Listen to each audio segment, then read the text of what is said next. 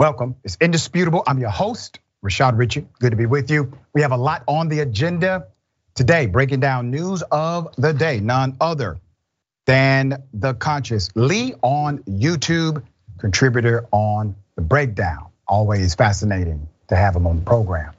Top story of the day, the implosion continues. McCarthy has now lost, what, 11, 12 elections in a row.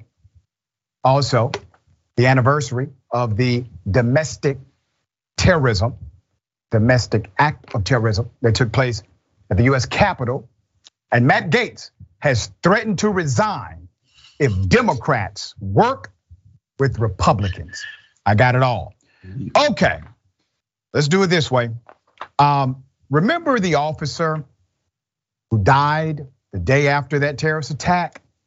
That estate is now accusing Donald Trump, the former president, of murder, wrongful death. Let's highlight the ways here. Officer Brian Sicknick on the left, and the service program firm is laying to rest. The ceremony is on the right. This was back February 2021. The estate of a US Capitol police officer died a day after the January 6, 2021 terrorist attack, has now sued former President Donald Trump for wrongful death on Thursday, claiming that he incited his supporters to commit violence that day. The lawsuit was filed in the US District Court in Washington against Trump on behalf of the estate of the officer. Died at age 42 from a series of strokes, okay? Now I want to say this, I need to submit this for the record. The right will say, no, this had nothing to do with the riot on the Capitol grounds. Let me ask you this. Do you think they would say the same if, I don't know, members of Black Lives Matter stormed the Capitol that created a cause and effect reality that led to an officer dying? Of course not. They only reserve that when the narrative fits their ultimate goal, which is division and power. That's what they like to do. There's more. A medical examiner said that the officer had not suffered any injuries during the attack on the US Capitol, where lawmakers were certifying results of the presidential election, ruling that his death was due to natural causes, but also said the violent events of January 6th likely, and I quote, played a role in his condition. His condition obviously played a role in his demise, in his death. There's more. Defendant Trump intentionally riled up the crowd and directed and encouraged a mob to attack the US Capitol and attack those who opposed them, according to the estate and the court papers. Why is this possible? Why is Trump allowed to be sued for actions he did while president of the United States? Because the federal bench, a judge, said he can be. The judge classified what Trump did as non-presidential, meaning it did not connect to the office of the presidency. He was completely out of immunity boundaries for the presidency. So it allowed for Trump to be sued in this manner. Okay, let's go to Matt Gaetz. Here it is. Are you going to be okay, Congressman? Will you be okay then if there's ultimately a deal struck with moderate Democrats that give Democrats kind of co-control of the committees? You're fine with that? No, absolutely not. That will not happen. There are two potential scenarios here. No, listen, I'm on the floor, Laura. These 212 Democrats are going to vote for Hakeem Jeffries every single time. He is a historic candidate for them. They are not going to cleave off under any circumstance. I assure you that if Democrats join up to elect a moderate Republican, I will resign from the House of Representatives. That is how certain I am. I can assure your viewers that won't happen. Yep. Now it looks more appealing than ever to have Democrats and Republicans work together. This could actually end the political career of Matt Gaetz. But he's lying, even if it does happen. Even if they do coordinate efforts, Matt Gaetz isn't going anywhere soon, except hopefully to the pokey after he's indicted for trafficking an underage child. All right, so what's happening right now under the Capitol Authority? Well, it's constitutionally undefined almost. We have not had this kind of scenario where there's a lack of House leadership. You have 11 to 12 votes, still no actual leader selected. It has been well over 100 years. There's a budget that must be passed. It's called a rules packet. It must be passed by the 13th. If not, staffers don't get paid. Reimbursements of educational expenses do not get paid. A lot of good people get hurt if they don't figure this out. Matt Gaetz is the one who looks to be the most powerful United States congressman in the GOP. All right, my dear brother, thoughts here. Matt Gaetz is the personified white entitlement that a lot of middle class, you feel me, white men are cultivated in. We see that time after time again. The way that he conducts himself in politics kind of exemplifies that. The word I'm thinking of when you were speaking is culpability, and how much culpability is always had in terms of different individuals, i.e. you being seen as an accessory to a crime, or the culpability of you being able to say, nah, it had nothing to do with me, and deniable plausibility. You and I know that if you had some homeboys that got indicted for a whole bunch of things in this day and time, that would call your character into question. We know that, right? But somehow for Matt Gaetz and for Donald Trump, they can have all their boys get caught up in all type of indictments and all go to jail for different things, and culpability by the wayside. Crazy to me. Very well said, and I completely concur.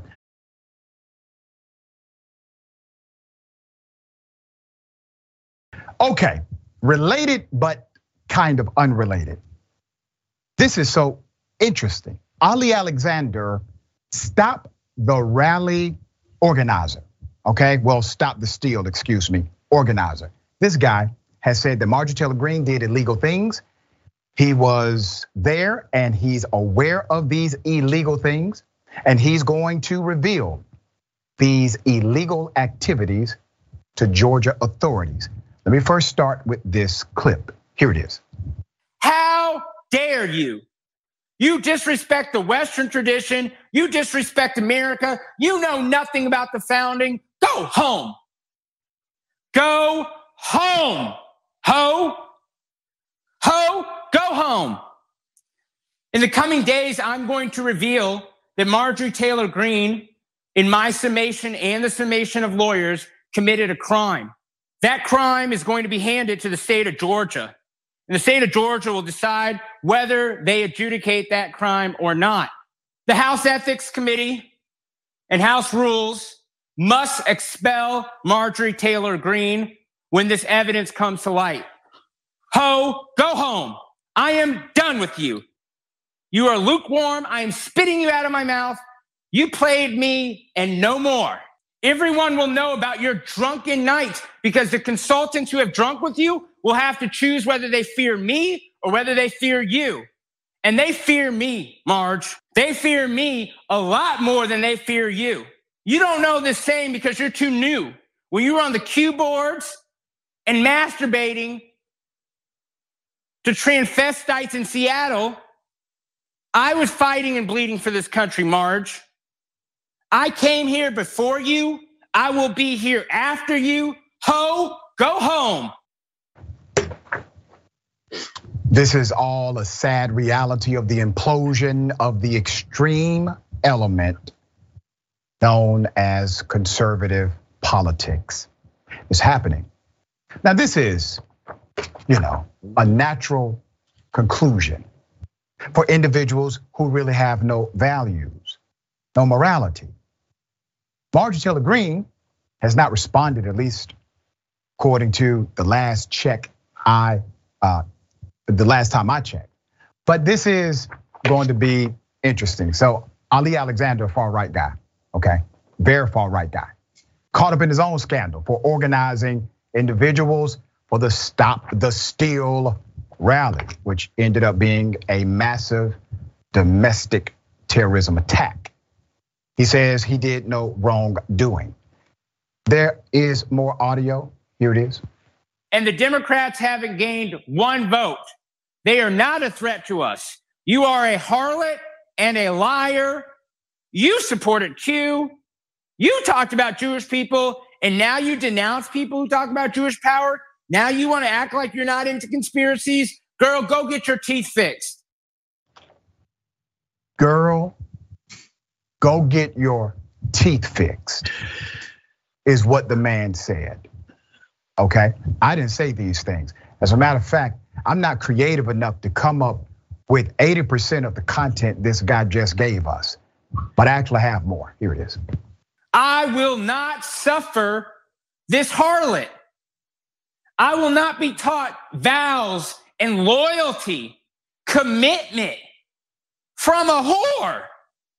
You have got me mistaken for some damn fool, and a fool, Ali Alexander, has never been called. Fascinating. Let's put the picture up full mass here. What is this about? Why is he upset? He's a far-right guy. She's a far-right gal. What's the problem? Well, here's the problem. The great implosion that I told you would come. I did not expect it to come this soon in 2023, but I did predict it would eventually come. Now, here's the rub. Matt Gaetz is now anti-Donald Trump, ironically. Donald Trump is for McCarthy. McCarthy is endorsed by Trump. Trump is calling members of the Freedom Caucus, as they call it, to support McCarthy. Matt Gaetz went on national news and said, yeah, Donald Trump doesn't have, great judgment all the time. I'm paraphrasing. But he was critical openly of Donald Trump. Now, Boebert is with Matt Gaetz on this. Let's hold out. Let's get more power. Let's get more negotiation established. Okay. Marjorie Taylor Greene, well, she's now against Matt Gaetz. She's now against Boebert, calling both of them out and basically saying, what in the hell are they doing? Sean Hannity is now against Lauren Boebert. You see, they're imploding upon themselves. So basically, individuals like Ali Alexander, they're saying Marjorie Taylor Greene has sold them out because she has decided to side with McCarthy and by extension with Trump. So here's my question to everyone who is now anti-McCarthy. Does that also mean you all are anti-Trump? The fascinating reality is this.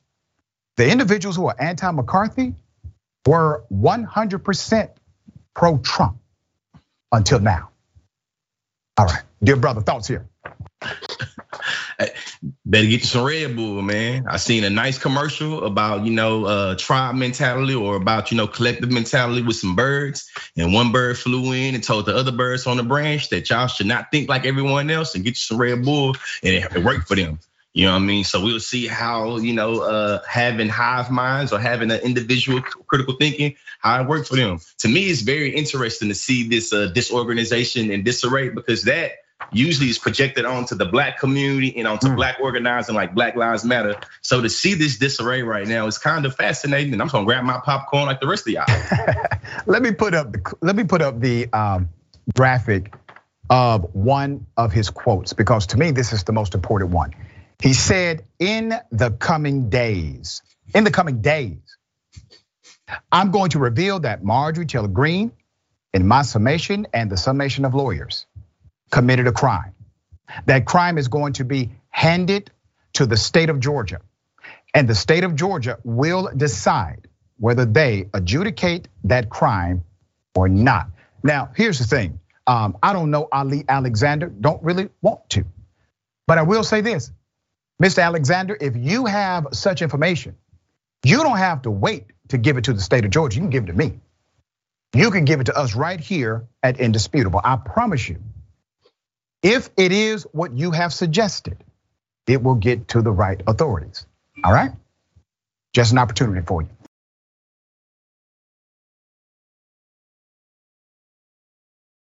Okay. We have an indisputable exclusive. No other news agency has this. Let's put up the video while I give you the background as to what happened. Let's put it up full mass. What you're about to see is an assault on a black male by cops at a bus stop. A 34-year-old Army veteran waited to use the restroom at the Indigo bus station in Indianapolis. An attendant would not permit him to enter until she replaced the toilet paper. The security officer next to her told the man to calm down and wait, which escalated into an argument. Officers from 3 departments, including an undercover sheriff's deputy, attempted to subdue this Army veteran. The man says he was tased during this struggle. After he was tased and he complied with their commands, an officer put his boot near the veteran's neck. All right, there's more video. Here it is. The police did not stop. Back in their office, 2 officers lifted his arms while a 3rd pulled down on his neck. Booker says the officer was choking him.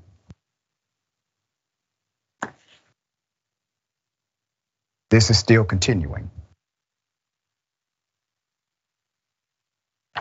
Does that look like something similar we've seen before? You know, we've covered officers jumping on civilians like they are themselves a gang. Do we have more video? Was that the last one? All right. Now, let's put up the picture of the individual who was assaulted. He never should have went through this. His name is Marquise Booker, 38 years of age.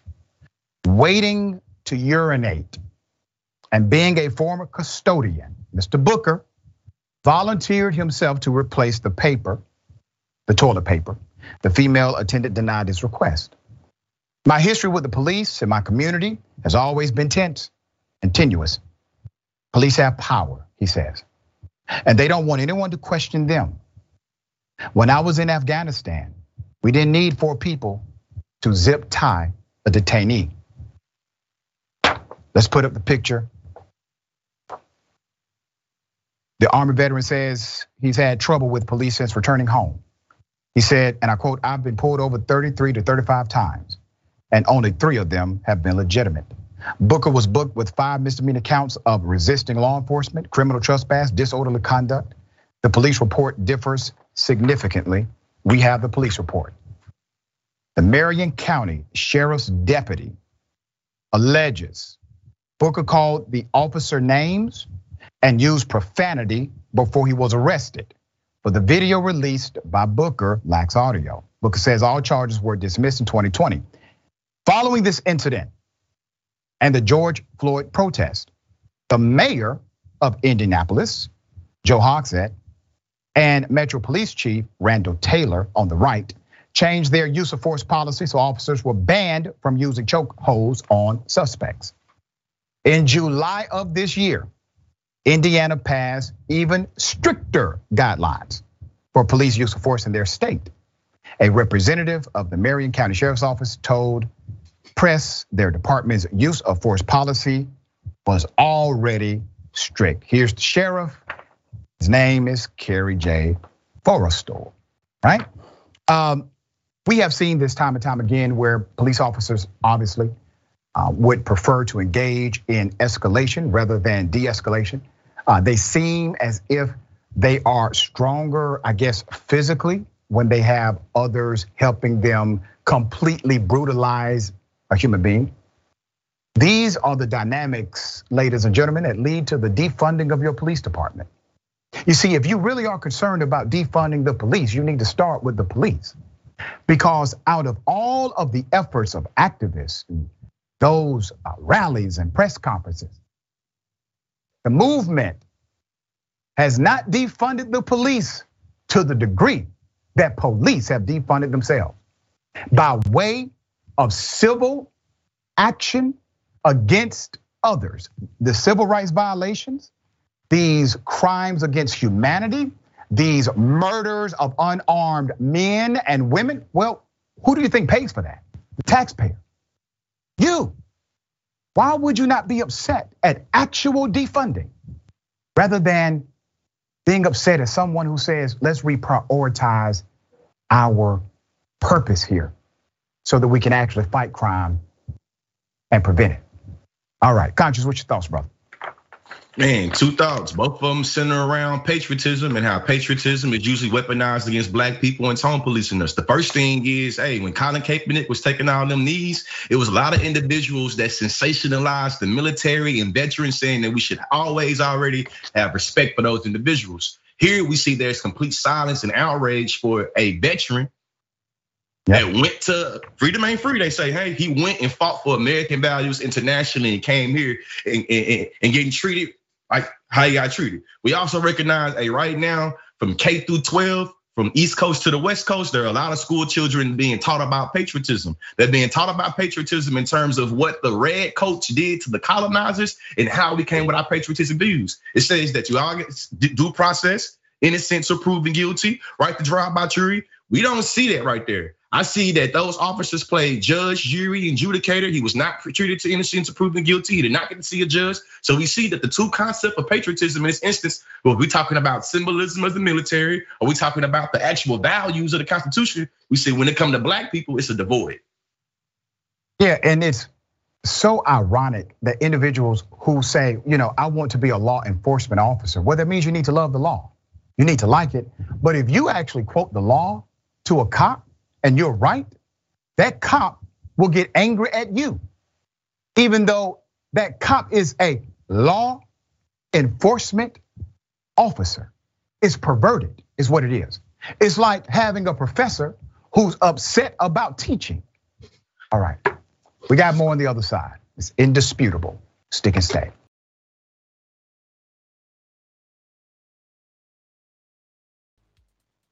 Welcome back. We have a lot of show left. Thank you for always joining the conversation.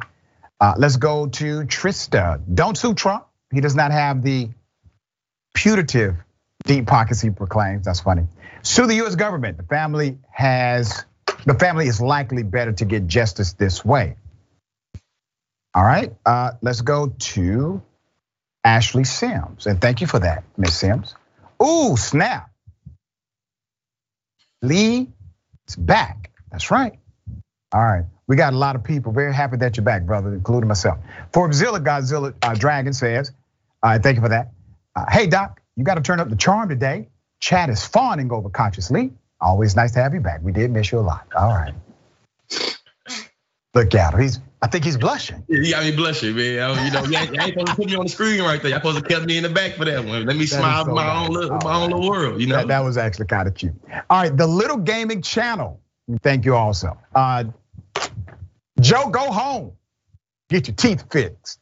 I so want to make that my new ringtone, but I'm in so many professional environments, everybody wouldn't understand. Or maybe they would. All right. Also, thank you so much for joining Indisputable. I got something for you. Ladies and gentlemen, I wish a Karen would. You want to call the police on them for having a barbecue on a Sunday. I feel free! Back off! I'm going to tell them there's an African-American man threatening my life. Okay. Obviously, it ain't yours either. Obviously, I'm trying to help you get your money. So watch who you're talking to. I don't know what world y'all think y'all live in when y'all can talk to people like that. That's not how it works. It's respect. No, you weren't. Because I was sitting there watching you disrespect my navigator. Don't do that, man. Whoever they are. Because at the end of the day, we didn't disrespect you, so don't do that. I gave her a $2 tip too. $2? Oh my God. $2. I don't give a about the money. Bro, please give him his money. Get out of my store. Okay, the quicker you do that, the faster I'll shut up. Shut up and get out of the store. Thank you. Give me my money. That's what you're about to do. Please shut up. Please, be quiet. Faster that happens. Give me an order and you act like be quiet. Thank you. I can't. I'll never come. Let's put the picture up after he met the anti-Karen at the Wingstop. Let me say this. According to the narrative, this took place at a Wingstop in Jacksonville, Florida. Now, I happen to know Jacksonville is already full of anti-Karens. Wingstops are always full of anti-Karens. He went to the Wingstop, all in his Karenicity. The end screenshot there of him just sipping the drink after, I thought that was interesting. So not only did he do that, he waited for the shift to change and then brought the same energy to the shift that came after. Here it is. This is a joke.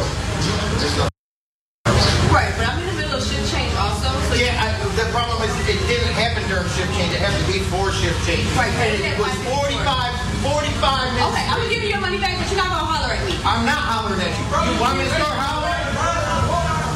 Give me my money, I'll get out of here. I was polite when I first came out here and said, hey, it's been 45 minutes. Where's my food at? And you said, give me a minute. It's been another 10 freaking minutes. Yes, sir, yes, sir, yes, sir. First of all, those who work in fast food should not be spoken to in that way. I've worked in fast food myself. Here's another issue.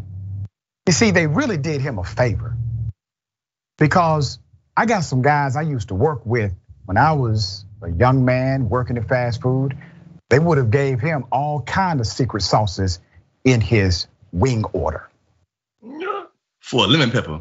Yeah. For a 12-piece lemon pepper wing. With a melted for a 12-piece lemon pepper wing, would have took care of that. Like, hey, don't worry about nothing. I got y'all. He would have discounted. I got y'all some lemon pepper wings. They would have. What you need, Mr. Lee? Some sauces. Here's the reality, man. Once you are rude, once you start yelling, once you start becoming irate, they can tell you, listen, just go, leave the property. They have the right to do that. It's amazing to me how they are so hardcore about rights until somebody says, but I have them also. You know, Karenicity is interesting that way, right? They always insert their rights, but do not think you have any to insert yourself.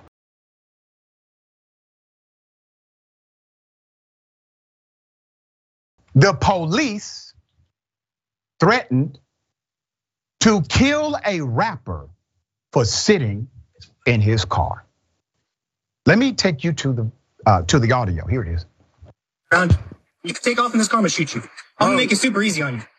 You put this car in drive, you're getting one right to the chest. So I don't care what you got, I don't care on you. But guess what, bro? Now you gotta deal with it. But if you're gonna take one to the chest. So you're gonna shoot me right Absolutely. now, for what? Absolutely. If you don't listen, you're done. You understand? You gonna shoot me for sitting in the car? You didn't comply or no? Comply what? I'm sitting in the damn right there. You're in trouble. So you gonna shoot me? I'm sitting in the damn car, bro.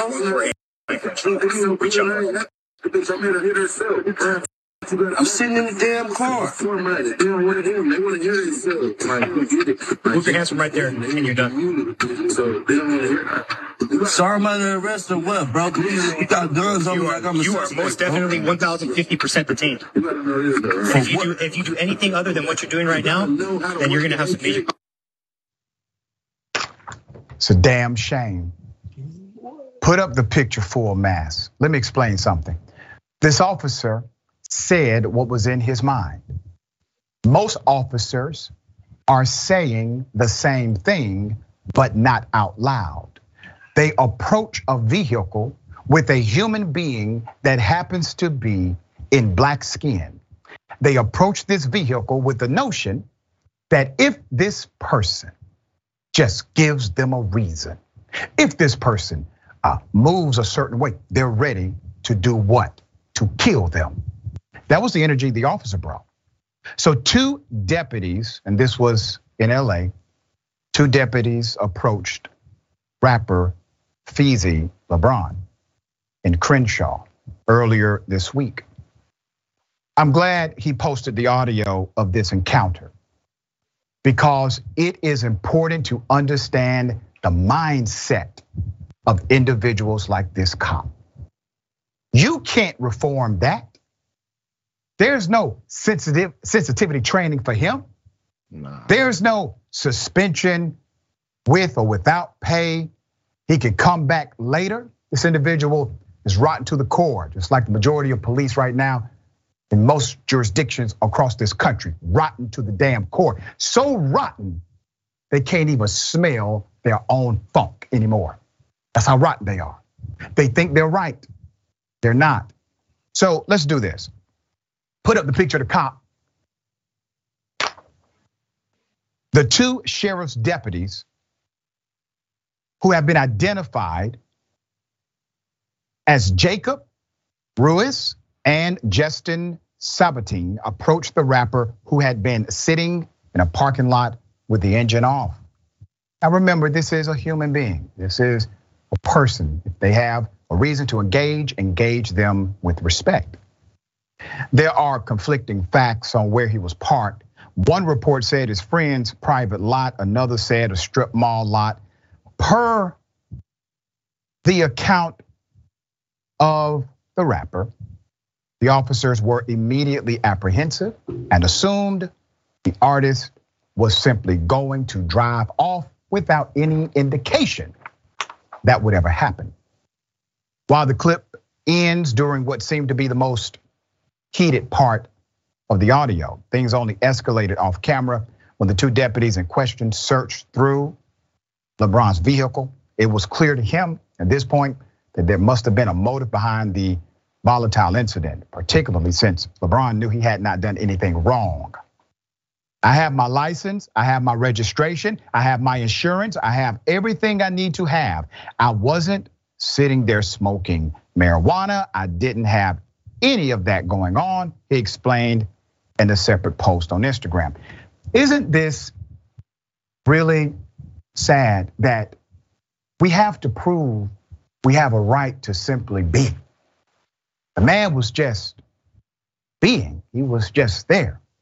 Now he has to provide all of this context and documentation as to why he could be there without a problem. You don't have to do that, or at least you should not have to do that. You actually have a constitutional right of mobility, interstate travel, that's codified in the Constitution. You can go where you choose to go. You have the freedom of assembly, codified in the Constitution. These rights are given to you according to the doctrine of this nation.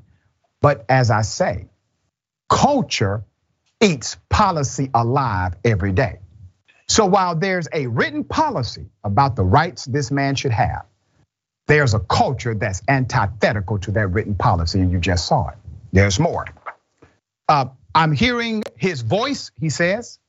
I'm hearing his voice. And it's like, he's got so much rage, almost like roid rage.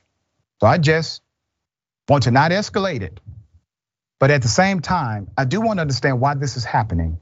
As you can see in the video though, he really couldn't give me an answer about the justification for the stop.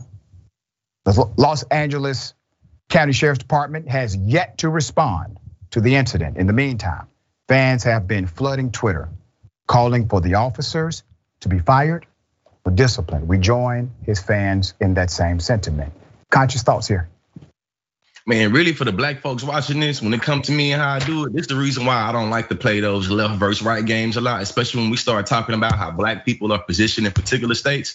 This man got his rights violated in the beautiful state, the blue state of California, a state that is ran by Democrats and ran by liberals, but we see something unique about black skin that regardless how much the left versus the right beef, when it comes to material reality, there are some things that you feel me can be agreed on. I feel like, the second thing is going back to that patriotism idea. Young Lee was sold patriotism by the idea that red coats were doing harsh and unusual punishment to literal, colonizers, the colonists, I don't call them colonizers, to the colonists, you know what I'm saying? And making it where we should always be able to be happy about the rights that we have. The last thing I'll say is that what happened to that man in California, our government justifies invading multiple national corporations and national companies, national companies, because of fascism, because of the loss of rights. And this is very important to point out. Our tax dollars goes to invade other countries to make sure their citizens isn't done the way black folks is done in America.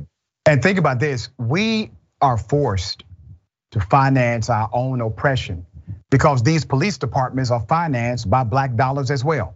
And when they start to police black bodies in a way that is obviously oppressive, aggressive, and inappropriate, we are forced to pay for our own oppression. We have more on the other side. It's indisputable. Stick and stay.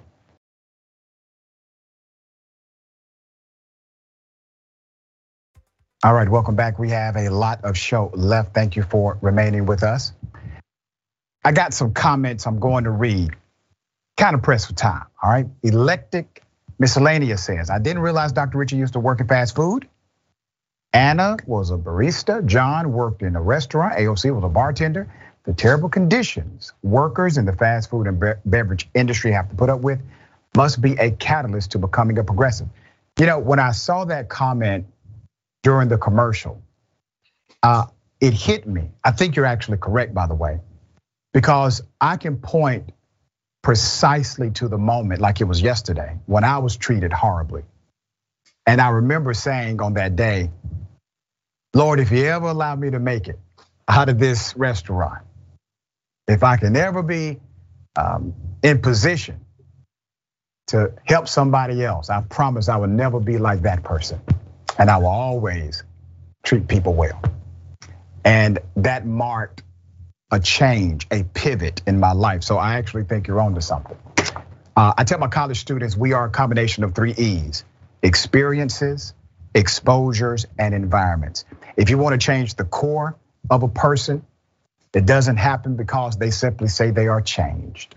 It happens when they intentionally engage in changing their experiences, exposures, and their environments. All right, that's how you change.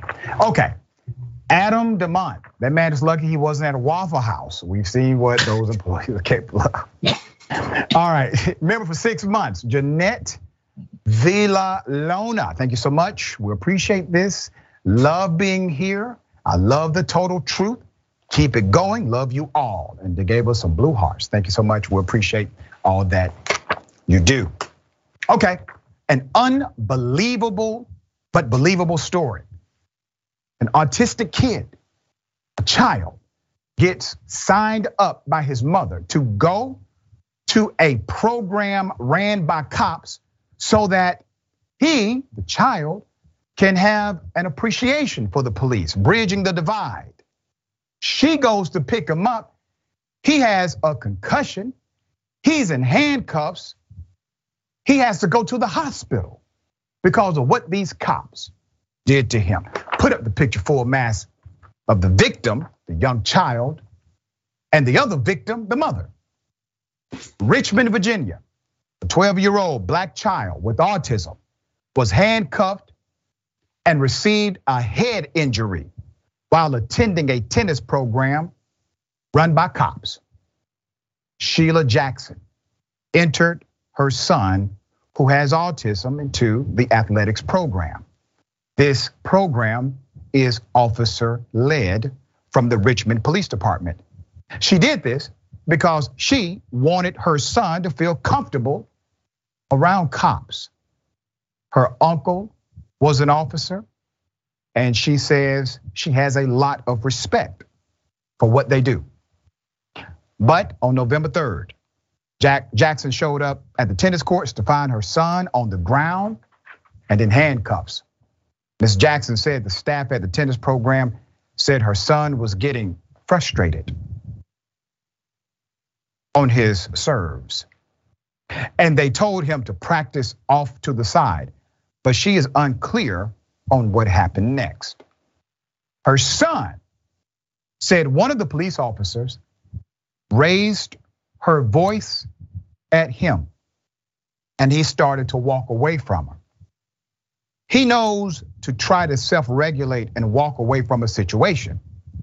And she may have thought he was being defiant, Jackson said. After that, Jackson said her son said the officer grabbed him. We ended up going to VCU emergency room. They diagnosed him with a TBI concussion, Jackson said, but she is still unsure why he was handcuffed and what exactly happened that caused him to get a concussion. He was around the police. That's what caused it. He was around the police. You see, this is how out of control this has become. This child has autism. They knew he had autism. The program was created supposedly to break down the barriers between youth and cop. They trusted you all. Y'all are some monsters, man. Straight monsters. This kid walked away because that's part of a self-regulatory method for those who may have a temper issue. He literally, as a child with autism, engaged in de-escalation, and you did not. Is it because you don't value the life of children? Is it because you don't value the life of black children in particular? I don't know which one it is, but we all know what you did was wrong. No doubt about it. But you have been empowered so much. You feel invincible. Do what you want to do. Jackson said she has spoken to various people with the Richmond Police Department about the incident a number of times, but she still has not gotten answers to her questions. The police report she paid $5 for does not have an incident description at all. The spokesperson for the Richmond Police Department said they are conducting an internal investigation that is ongoing, and they could not provide any more details at this time. While Ms. Jackson waits for the outcome of this alleged investigation, she worries about her son's mental health. She said he went from having the best grades in his grade in middle school to having trouble making it through a school day. As soon as the concussion, it's like bam, bam, bam. I'm like, oh my gosh, it's something every day, Jackson said. Let's put up the police chief. Buck stops with him. There's your police chief, Rick Edwards of the Richmond, Virginia Police Department. Now, we're going to be really aggressive and stay on top of this story. It is not only a violation of policy that goes without saying, but we can provide that clearly. It's also criminal in my summation and in the summation of many. This child never should have experienced what he experienced. But why are we here? Why did this happen? What's the cause and effect? You have to look at Supreme Court rulings that have protected officers and granted them a level of immunity from simple responsibility for their own negligence or criminal conduct. You also have statutory laws promoted by lawmakers in order to do the very same thing. And then you have a culture, this culture that says back the blue, no matter if the blue back you. It doesn't make sense. The blue is not a community, we are. The blue is supposed to protect the community. When did they become their own community? When did this happen? We allowed it to. And now this is part of the cause and effect of allowing a governmental structure to basically have more power than any other citizen or citizens group in your local community. Let me tell you why. If you don't think the cops have more power than the citizens, I guarantee you, the vast majority of your city or county, if you all say, we now would like to actually reform the police, watch and see, does it happen? Okay, conscious thoughts here. Man, ableism and racism is the intersection of two ugly oppressions. I also would say that when we think about age in this country, it's very perverse, trivialized, and pathologized.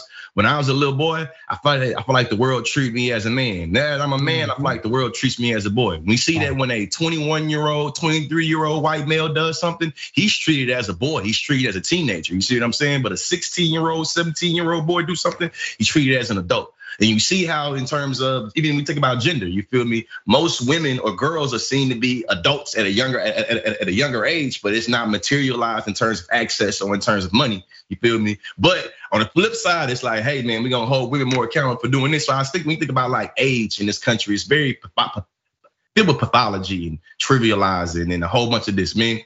Racism and ableism, it's an intersection to end this little rant that we all should, I think more about. I agree, brother. A white golfer strikes a black male in the head with a golf club. Black man is still in a hospital fighting for his life. He's out on a $5,000 bond. That bond is being investigated by multiple groups. Let's put his picture up full mass. 22-year-old Wesley Caldwell of Nesbitt, Mississippi, was arrested and charged with only aggravated assault for allegedly attacking a black man at a Memphis, Tennessee golf course.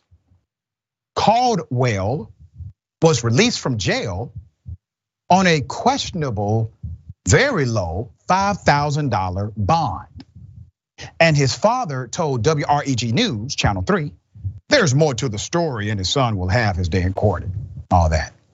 Caldwell is scheduled to stand before a judge Tuesday, January 17th. We will bring you the update to that. Mark Coleman is the victim. Let's put up Mark. Mr. Coleman was struck on the left side of his head by Mr. Caldwell. This took place on December 3rd. The left photo may not be as current, but it is a photo, all right? Both men were golfing. They were golfing at the links at Whitehaven when witnesses saw the incident unfold. The NAACP Memphis chapter and the community are calling for an upgrade to the charge to attempted murder. That's exactly what it should have been in the beginning. Why did Caldwell strike this man? Because Caldwell accidentally hit his ball toward the wrong hole. That's what this was about, according to the report. A police report describes how the white Mississippian became enraged after the other player's errant shot sent his ball toward the wrong hole. Coleman and another player in his group walked over to get the rogue ball, but were met with fury from Caldwell. Caldwell picked up the misplaced ball and tossed it in the opposite direction. ABC 24 reported that. The Memphis Commercial Appeal reported Coleman's companion told authorities that before Coleman could overcome his shock, Caldwell hit him with a golf club and knocked him to the ground. Coleman tried to get up, but became dizzy and stumbled. He was then airlifted to the hospital where he had emergency surgery. Why? Because of a fractured skull, bleeding on his brain. By Friday, December 16th, Coleman was still hospitalized and on a ventilator. The man can't even breathe on his own. The man can't even breathe on his own. And this guy gets a low charge and a low bond. NAACP is investigating this now. They told, they said this, and I quote, well, there's been an aggravated assault. This is Van Turner talking, NAACP Memphis chapter president. There's been an aggravated assault. There's been a threat against the witness in his past. There's been a couple of reckless driving charges and a DUI, and he's so young, he's only 22. But he's had instances where he's acted violently in the past. Let me tell you why that's important. Judges are allowed to utilize discretion when setting bond based on actual criminal behavior. Obviously, that did not apply to this one, Mr. Caldwell. I wonder why. Ben, thoughts here? Well, frightening and disgusting and sickening, even if it weren't for the violent past and the reckless driving past endangering people's lives, he tried to kill the man. He might, God forbid, still achieve that. And let's pray that he recovers fully and gets off the ventilator and gets out. But the man is clinging on to life right now because of an errant golf shot. Yep. What planet do we live in? What world do we live in where this person's allowed to walk back on the streets, let alone for a $5,000 bond and a charge that is not what it was, aggravated assault? You took a club and swung it, probably at 100-mile-an-hour club speed, if not more, and tried to kill a man because of a mistake. Yeah. This is not okay. It's not okay. Period. Yeah. These are the real injustices. These are the real issues, right? Not the phony ones that many conservatives try to create. So there can be a legislative solution if there's leadership.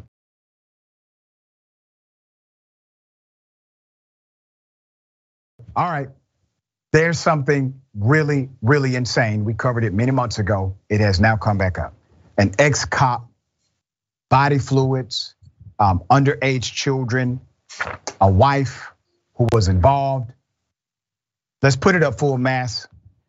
Let's put his picture up full mass. I would deal with Dennis Wallace Perkins first. 10 months ago, we talked about the wife on the program. And I said then, 10 months ago, I said, I guarantee you the husband is involved. I said it right here on Indisputable. That evidence has now come out. Now her husband, an ex-deputy, has pleaded guilty to sex crimes. Dennis Wallace Perkins, a 47-year-old former Louisiana sheriff's deputy, will likely spend the rest of his natural life behind bars after admitting to a slew of horrific sex crimes, which reportedly involved 2 child victims, 2 adults, and 1 dog. Yeah, a dog. While Perkins expressed regret for his despicable crimes, he also reportedly wished certain facts would have come to light that would have helped his case. Yeah. Okay, so he's saying, yeah, you know what, Judge, what I did was just bad. I put bodily fluids inside of cupcakes, made children eat it. I got involved with sexual acts, perversion, minors. I did all of these things, but Judge, there's some other things that you need to be aware of. This insanity. Perkins was sentenced to 100 years. 100 years in state prison on Tuesday after the former sheriff deputy and SWAT commander pleaded guilty to 1 count of second-degree rape, 2 counts of sexual battery of a child, 1 count of video voyeurism, 2 counts of production of pornography involving children under the age of 13, and 1 count mingling of harmful substances. Officials announced. What was the body fluid? You can imagine. Yep, that's what it was. Okay. Now, this man was not only a cop, he was a supervising commander over SWAT. This man was over other cops. How depraved do you think these other cops were in his unit? You see, leadership flows down. That's how it works. What other crimes has he done that we are unaware of? Got away with it. He got caught this time. Do you think this was the only time, the first time he's done something this depraved against minors? Of course not. Perkins had originally been facing more than 75 criminal charges when he was first arrested. But prosecutors agreed to drop the dozens of remaining counts in exchange for Perkins agreeing to enter a guilty plea. He is also required to register as a sex offender for the remainder of his life. Now, the most headline-grabbing charge of mingling of harmful substances was when Perkins and his wife, 36-year-old Cynthia T. Perkins, used his semen to season, according to them, cake batter. Yeah, they're sick as hell. We covered her criminality back last February. But to recap, she then served the laced baked goods to students at Westside Junior High School, where Cynthia had been previously employed as an English teacher. Authorities said Perkins filmed himself making the revolting concoction. Cynthia pleaded guilty to charges of second-degree sexual assault, production of child pornography, and conspiracy of mingling those same harmful substances. Specific acts pleaded in her deal included aiding her husband in sexually assaulting a minor and aiding her husband in filming a minor who was bathing. She was sentenced to 41 years in prison, provided she testified against her husband and go to jail. In addition to testimony from victims, investigators reportedly seized a trove of incriminating media when they raided the home of Perkins shared with his wife, recovering more than 2,600 photos, 300 videos depicting illegal content.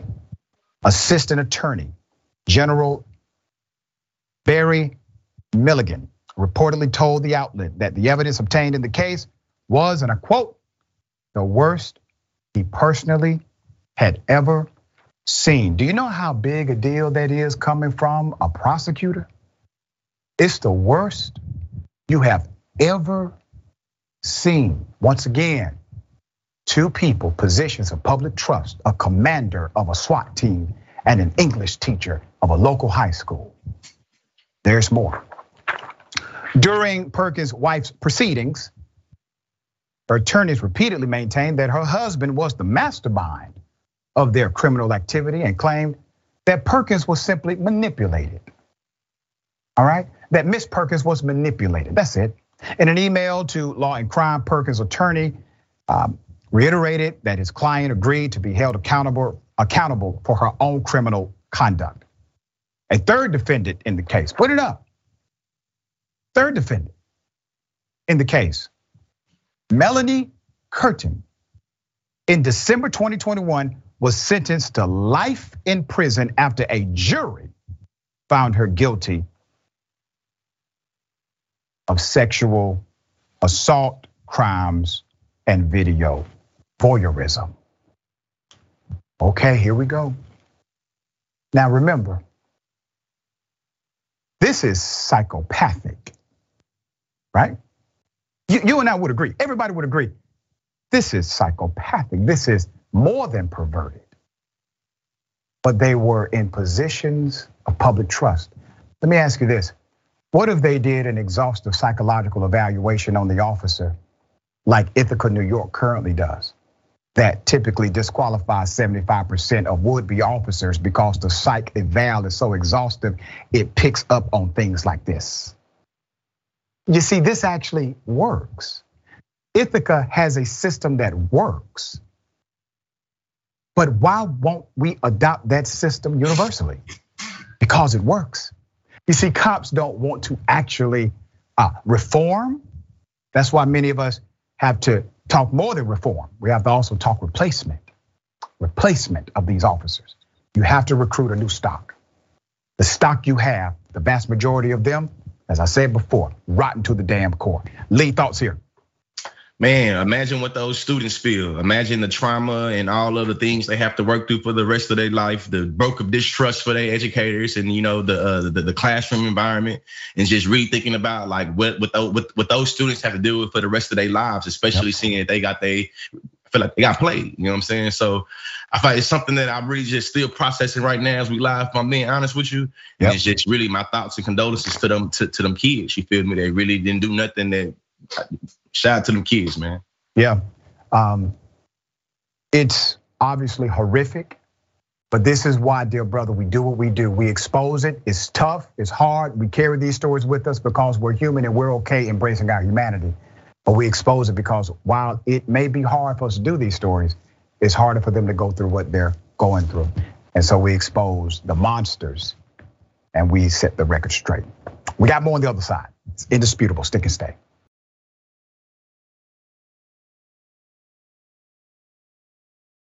Welcome back. We have another indisputable exclusive. There's a man who had a fry cook operation in Waverly, Georgia. He was called the N-word by the clerk at the store. Nothing adverse happened to her. Let me first show you the video. Here it is. This is what you think of your store. This is what you think of your customers. Have fun. That's why I won in court. I get everything. Everything. Everything. Okay, so let's do this. Put up the message, tweet. Actually, this was a Facebook post. So here is the clerk who made the remarks, all right? The man, his name is Eddie Hazard, records his co-worker calling him the N-word. So Eddie has a question. I'm going to submit this question as well. What is confusing to me is I get called the N-word and I get criminally trespassed. Here's the man who says his co-worker's hostility cost him his business. That's Eddie, all right? Eddie claims the woman cost him a successful business in the kitchen of the Waverly Mart convenience store. He says, and I quote, "I was grossing anything from $300 to $400 a day, 6 days a week. I have lost major income behind this. We were the #1 kitchen in Waverly Hall. It's amazing. I lost my employment, income, everything because of this manager who is on tape saying the N-word. She is still the manager.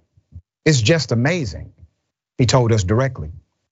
When Eddie closed his business and collected his cooking equipment, the store clerk, called the police to trespass him from the store. Now that's insane, right? He says, and I quote, "I think something needs to happen to her. I lost everything because of her. We were closing down because of her. She was messing with my customers, making derogatory remarks. Customers even said they would not come back because of her." So here's what we did. We reached out to the manager of that store, right? The manager.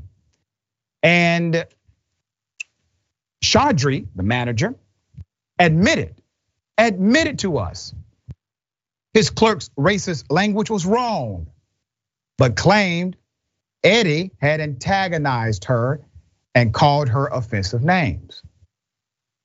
The manager also claimed Eddie was taking equipment that belonged to the store. Now, obviously, he disputes that. Chaudhry said it would not be appropriate to fire the woman. Eddie Hazard denies all of what Chaudhry said. Eddie says a judge permitted him to return to the store to collect thousands of dollars in equipment he installed. He further says he did nothing to antagonize the clerk the way she did to him. An indisputable viewer who visits that convenience store contacted us to say she knows the clerk is racist. This was a bit of irony. This is the first time this has happened with one of our exclusive reports. She's very nasty to African Americans. Racism was always here, but it was kind of covered up. But it's been really bad since Trump came into office. I know that lady, and I know she has that attitude. Mr. Hazard wrote indisputable. "The kitchen was my dream, sir. I put a lot into that place," he said. "A lot of hours, a lot of sacrifice, and I lost it because of her." This is a picture with him and his mom. Okay, this is a very decent individual, hardworking man, created an avenue for himself that was extremely successful in his local community of Waverly, Georgia. Mr. Hazard is trying to raise money to retrieve court documents that show he was permitted to return to the premises to collect his things. We will post a link right here, all right? That's the GoFundMe site if you would like to help Mr. Eddie Hazard. All right, once again, you can call someone the N-word at the place of employment. That person calls the police on an individual that should not be arrested. But the manager says, yeah, she said the N-word, that was wrong, but we're not going to do anything, period. Conscious thoughts, brother. Hey man, consequences, repercussions for everybody. We know that freedom of speech does not mean freedom of consequence. We see that there is a lot of miseducation, misinformation around the N-word. And we see that when black people try to exert their humanity, it's seen as being a crime or against company policy. There it is, well said. Brother, always a pleasure having you on the program. Tell people how they can follow you, check out your great work. Yeah, The Consciously on YouTube, theconsciously.com for all information on booking, workshops, facilitation, book on the way. Dear brother, always a pleasure, my friend. Can't wait till next time. Yes. All right, we got more on the other side. The bullpen is next. Stick and stay.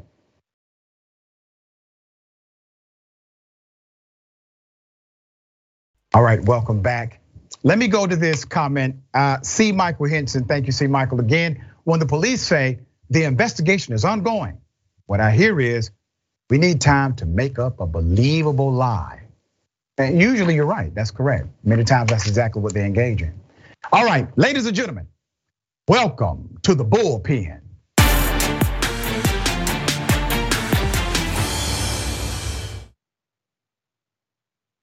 In the bullpen today, we have actually one of my interns, a remarkable producer, person, leader, and yes, even activist.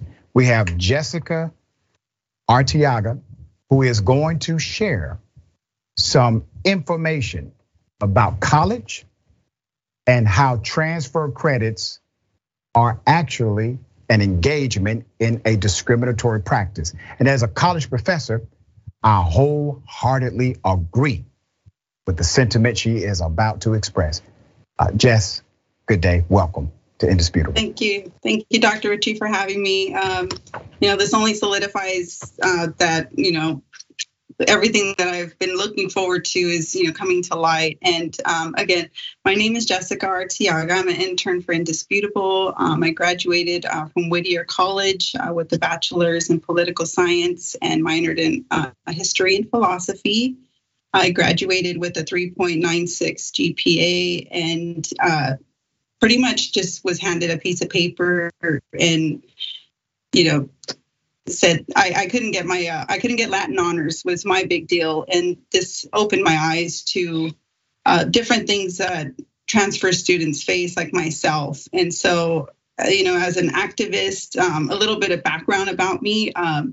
My mother's side, I'm Chiricahua Apache. I'm part of the Chiricahua Apache Nation, so Dagote to all my scattered Apaches out there. So yeah, that's what we're considered, scattered Apaches. Our families ran to the mountains to be free. And so here I am. I'm that voice. I'm the person, that's gonna rattle things up a little. So I did make some notes to make sure not to forget anything that I need to talk about. But yes, colleges do discriminate against transfer students. I've been through so much with college that it has left me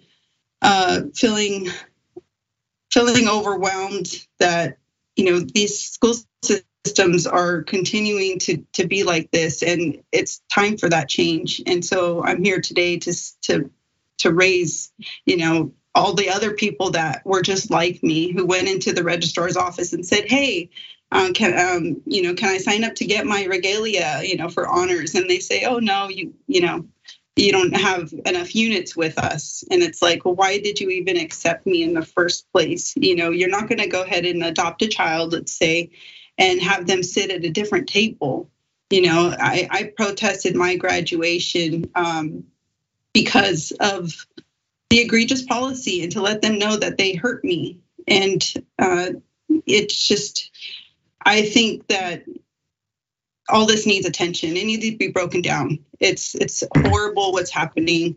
It's all policies put in place, and I owe a great deal of thanks to Isabel Wilkerson. She is the author of Caste, the discontent of the origins of our discontents. And so I learned about her in my history class, and with that, I learned about the structures put in place to keep people like transfers at a lower level, not receiving scholarship or success.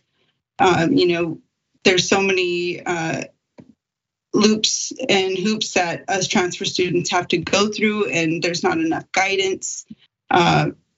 Whittier welcomed me, and they said, hey, we'll take all your classes. And people are aware that some UCs won't take certain classes, but we'll take all of them. We'll take your money too, but we will not let you have these honors. And I think it's time that Whittier, which is an amazing school, has amazing students and professors, tear down these walls that are suppressing students like myself. And there's so much more background to it. 80% that go into community colleges say they want to get a bachelor's. 30% end up going to a 4-year college, and only half of those actually attain their bachelor's degree. So the numbers are there, and it's time for Whittier College to go ahead and be that change. They took away their football team recently, and everybody was in an uproar. And yeah, I believe that they have this opportunity to be that great school.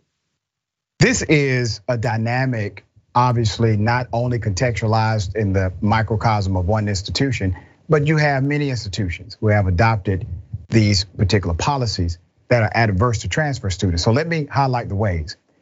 One, typically, a school will say, okay, we can accept these credits, but we will not accept these other credits. Or two, they will accept all of the credits except for a certain number because they want you to pay money for that institution. So they say, okay, normally we would have accepted these credits, but we're not going to get enough money from you to attend this institution. So by policy, we will only accept this many. And then part of what you're highlighting, they will accept credits. You have an extremely high GPA. I mean, you graduated 3.96. I think you only made 2 A- in your life. So they accept your credits. You go do the work they tell you to do. You perform, engage, you get the grades, you compete. You compete at a superior level.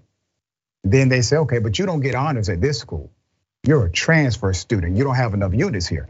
The problem with all of that is that it's a caste system. It tries to limit or even sometimes eliminate who can take advantage of these, let's say, benefits of high academic achievement from particular institutions. Well, that's a problem for me. You are the engine, students are the engine of any institution. Transfer students, many times, will transfer students because they decided to go a route that was more economically feasible. So what does that do? That sets up a scenario to where now you are discriminating against mostly poor students or those who have been economically challenged and do not have the, let's say, economic prowess of others. So now this is a caste system. You have a financial dynamic connected, and you have really, honestly, a business issue of why students do not have more say so over how these things operate in a company. Yes, colleges are companies, in a company that they fund. What happens next? This is an advocacy, obviously, you're bringing awareness to it, but what do you think should happen next in 2023? I think Whittier should go. I think they need to really look at their policies. Look at the administration. Like I said, there's the registrar office that these students have to go to all the time, and they see these problems. But it's the higher ups, the hierarchy, that is in charge when it's really the let's say. Like if it was a doctor-nurse comparison, the nurses are constantly with these patients. So you got to have these administrators that are closely, connected to these students and say, hey, these kids keep coming at me saying they want their, where's my honors, and they're not getting it. They need to look at the policies, because obviously they put these policies in place so that it could be at a snail pace.